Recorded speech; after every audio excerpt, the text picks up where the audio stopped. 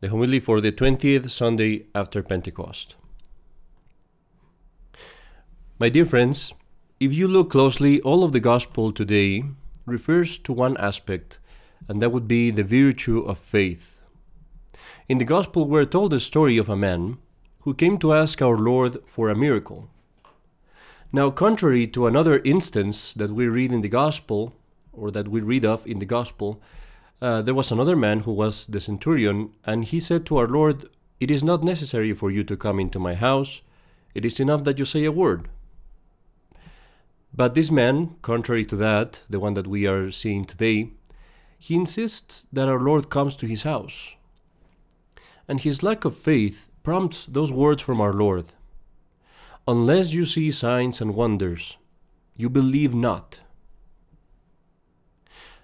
These words require that we stop for a moment and consider them, because they seem to imply that our Lord would deem that faith most praiseworthy, which is not based in seeing miracles and wonders. Now, there is a room for miracles and wonders to prove that God has revealed something. But once that we know God has revealed something to us, miracles are not necessary, as we will see. Let us then today consider faith and some of the constitutive elements of the faith. What makes the core of faith. And for that, we're going to review some texts from the First Vatican Council. I call it first, it's really the only Vatican Council, but I call it first just to distinguish it from what everybody knows as the Second Vatican Council. And so we will use three different texts from it, which will answer the following questions. First, what is faith? Second, what am I supposed to believe? What is the object of faith? What exactly is what faith proposes to me? And third, what are the reasons for me to believe that the Church really is the depository of the faith? What are the reasons of credence? And first, for the first text, let us consider what faith is. The First Vatican Council tells us, "It is a supernatural virtue, by which, with the inspiration and aid of the grace of God, we believe to be true that which He has revealed, on account of the same authority of God, who cannot be deceived nor deceive." These kind of definitions require for you to take one word at a time, one concept at a time, and dwell on it. We don't have time to cover the whole thing. But let's look at the first part. It says that faith is a virtue that comes from God. It's a gift that comes from God. Meaning, we cannot attain faith by our own efforts. We do correspond, yes, and we dispose our souls to better receive this gift from God, but we cannot go and get it through our own means. And consider for a moment here, how great is this gift of faith? By it, for example, we alone who receive it are able to know part of the future. God has deigned to reveal to us in faith, in the deposit of faith, some of the things that will happen in the future, and we know those things. The rest of the world walks in darkness, but for us it is clear. It is clear that if we sin as a society, we will be punished. It is clear that if we don't sin, if we refrain from it, there will be peace.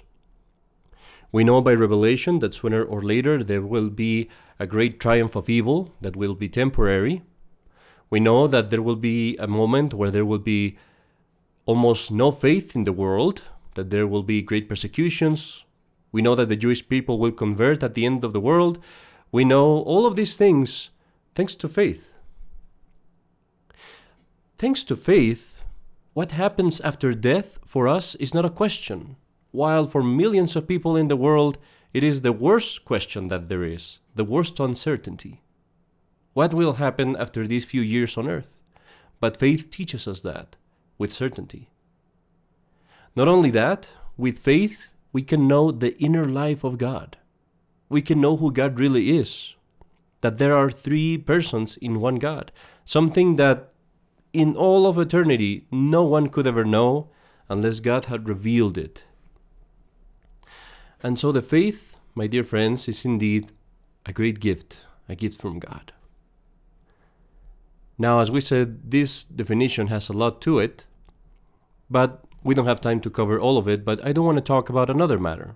Let's go into the next text of Vatican Council, which tells us what exactly we ought to believe. What is the object of faith? It says, "We must believe with divine and Catholic faith all that is contained in the Word of God, whether written or transmitted through tradition, and which the Church by a solemn definition or by its ordinary and universal magisterium proposes as divinely revealed." Here, my dear friends, it is said to us, where is the treasure chest, the divine storage unit, if you will, where you can find all the truth, all the wisdom of faith. And notice that it doesn't say in Scripture alone. It doesn't say either in what this man or that man tells you alone. Neither does it say to you, faith is found in your feelings, in how you feel when you walk into the church, or in how you feel when you hear this preaching, or in how you feel when you read the Bible. None of that. It rather tells us faith is found, yes, in Scripture and tradition, both of which form the Word of God. Scripture and tradition, they are inseparable. You cannot take just one or just the other. You have to take both. They complement each other. They explain each other. But not only that, there is a third element that we often don't hear about. It's a Scripture, tradition, as proposed, as interpreted by the Church. So there are three elements in there, in what is the object of faith that we must consider. Is Scripture and tradition interpreted by the Church. The one Church, the true Church, which is the foundation, the walls, and the pinnacle of the building of our faith. You often hear, this person has a lot of faith, this Protestant or this, Christian has a lot of faith, but no, all faith out of the true Church is wreckage. It doesn't matter how big you think it is. And the smallest faith, the tiniest faith that a person might have, if it is within the Church, it survives. What the Church believes, that we ought to believe. Whether I like it or not, whether it seems profitable or not, whether it gives me nice feelings or not. This is what we ought to believe. Not what I think that the Scripture says, not what I think the tradition says, but what the Church has always taught for 2,000 years that there is in Scripture and tradition. But one might ask, why? Why is it necessary to have the Church? And it's very simple. Consider it, my friends. If you knew all of Scripture by heart, and if you knew all of the tradition of the Church by heart, that would not suffice. Why? Because it is still necessary to interpret it. It is still necessary for you to apply those things, those teachings to your life, to your decisions, to the world. And in that application, when you have to take that information and put it in practice and apply it to this or that situation, you depend on your reason alone, and your reason can fail.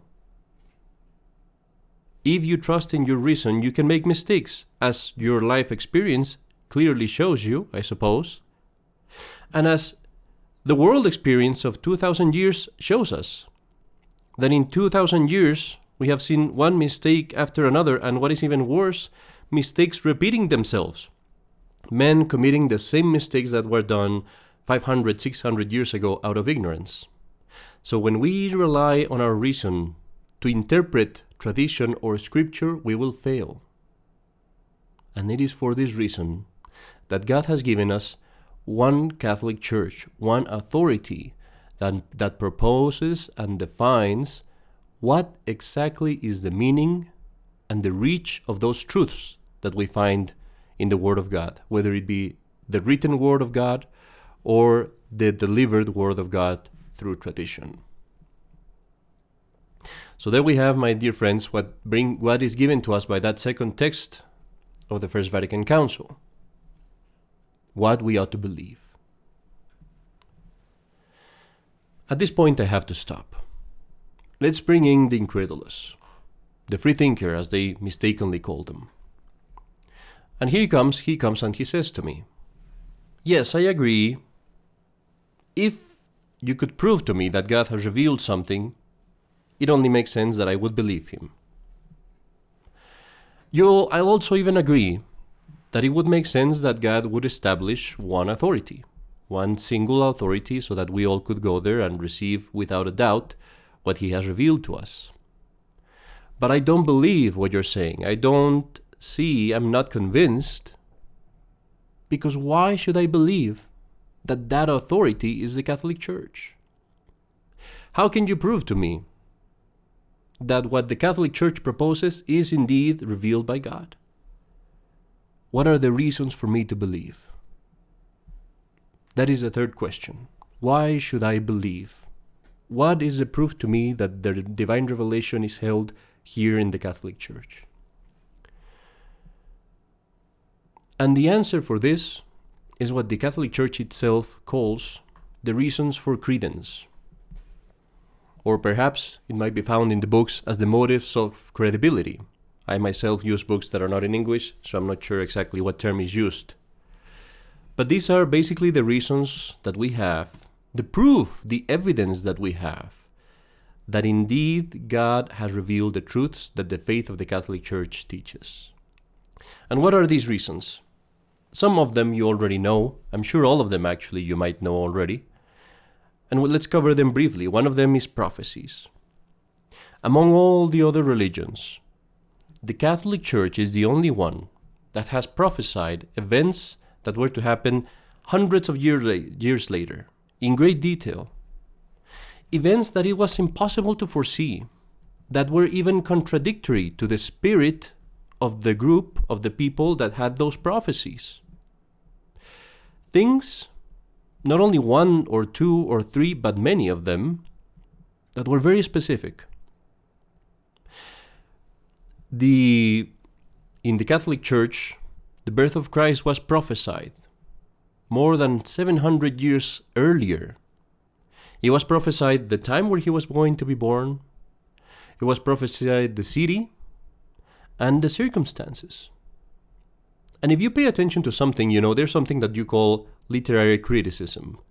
And that is, there are certain rules that tell you if something is false or if something has been made up.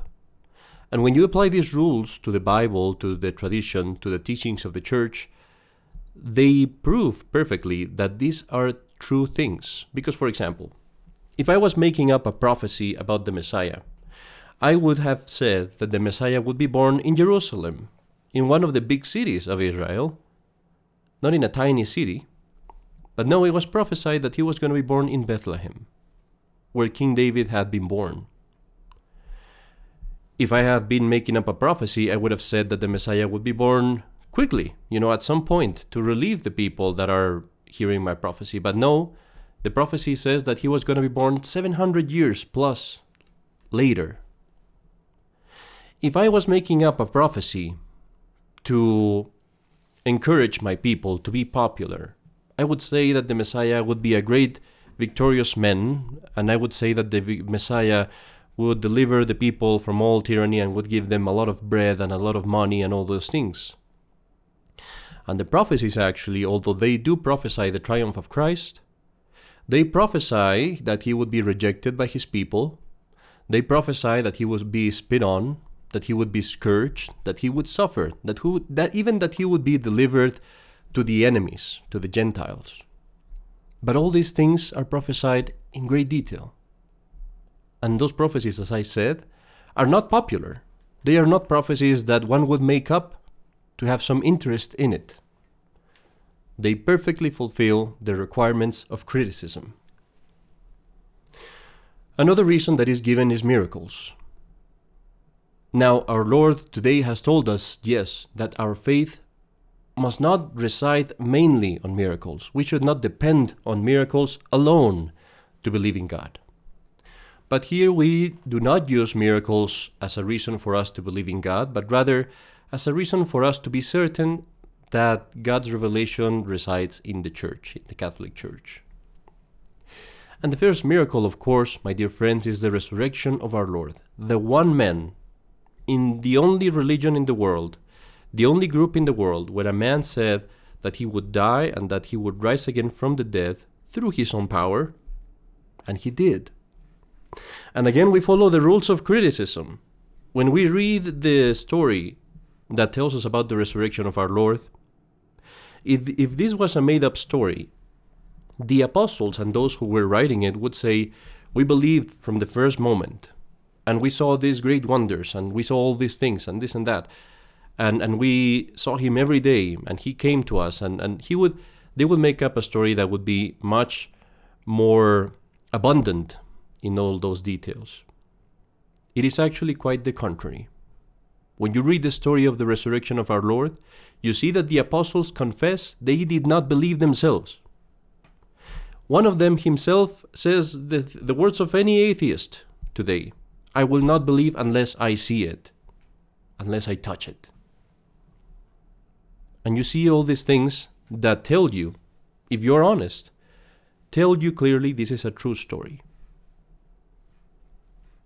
The resurrection of our Lord, his ascension into heaven, but not only that, after that the continuous miracles that succeeded one after another in the Catholic Church, even to the point of the 20th century, the resurrection of dead people, the impossible and instantaneous healing of thousands of people, most of these things recorded or analyzed by doctors or by witnesses, but many of them also unknown, that only God knows, or only those who were benefited, who received the benefit, know about it. One of the great miracles of our time was the one of Our Lady of Fatima in 1917, when thousands of people watching all at once saw the exact same thing, the sun moving in impossible ways that cannot be explained by science. Does that mean that the sun actually moved, or was it just an appearance? Whichever it was still a miracle. And it was a miracle that was witnessed by thousands of people, tens of thousands of people, if not hundreds, and all of them in different places, not even in the same place. You could not speak of any kind of mental suggestion or hallucination, because many of them were separated. They never talked to each other. There was no agreement on what they were supposed to see. One of the great miracles of our time. But even though prophecies and miracles are great reasons to believe, I believe that the greatest proof we can find of the Church's mission as a depository of divine revelation is the Church itself. And when we look at the Catholic Church, we can truly say that there is no truth that has been more proved, that has received more witnesses, that has been more tested than those truths of the Catholic faith. Because here you have an institution that has remained unchanged for 2,000 years, the only institution in the universe that has lasted for so long, unchanged in its essence. No other institution on earth is alike. Because this institution opposed every single corruption and sin and depravation that mankind has come up with, never yielding to not even one of them, something that makes it unique. For this reason, this institution has faced the enmity and persecution of almost every single form of government it was under in man's history, and it still remains. This is an institution that promotes all kinds of things that are difficult, that are unpleasant to the depraved nature of man, and still stands. This is an institution that has been attacked by thousands of heretics, hundreds of schismatics, kings, emperors, revolutions, secret societies, empires, infiltrations, by the media, by books, by movies, by music, by the war, by burnings, by pillages, and it still stands. This is an institution whose members have been crucified, burned alive, thrown to the lions, lined up and shot in Russia, in China, sent to the prisons in Siberia, starved to death, beheaded in the Middle East, hanged in Mexico, exiled here in America, raped in Africa and China, and many other things in the world throughout all of its history, and it still stands. This, my dear friends, is the greatest miracle, the greatest reason for belief, the standing point of our faith. It is our bulwark, and it is also our greatest weapon. It is the rock on which we stand and the foundation of all our belief. Let it be then, my dear friends, today, that we do not deserve that rebuke of our Lord, that we do not need any more miracles, that we do not need any more signs, that we believe because we have had enough signs. Let it be that we believe, not in the Bible alone, but neither in tradition according to my whims, but in the Bible and tradition as the Church teaches them. Let it be that we believe what the Church teaches, what the Church promotes, that we permit what the Church permits, and that we forbid what the Church forbids. The Church that has remained untouched, immaculate, and forever a rock standing against the waves of time. This, in truth, is the one and only teacher of the faith. In the name of the Father, and of the Son, and of the Holy Ghost. Amen.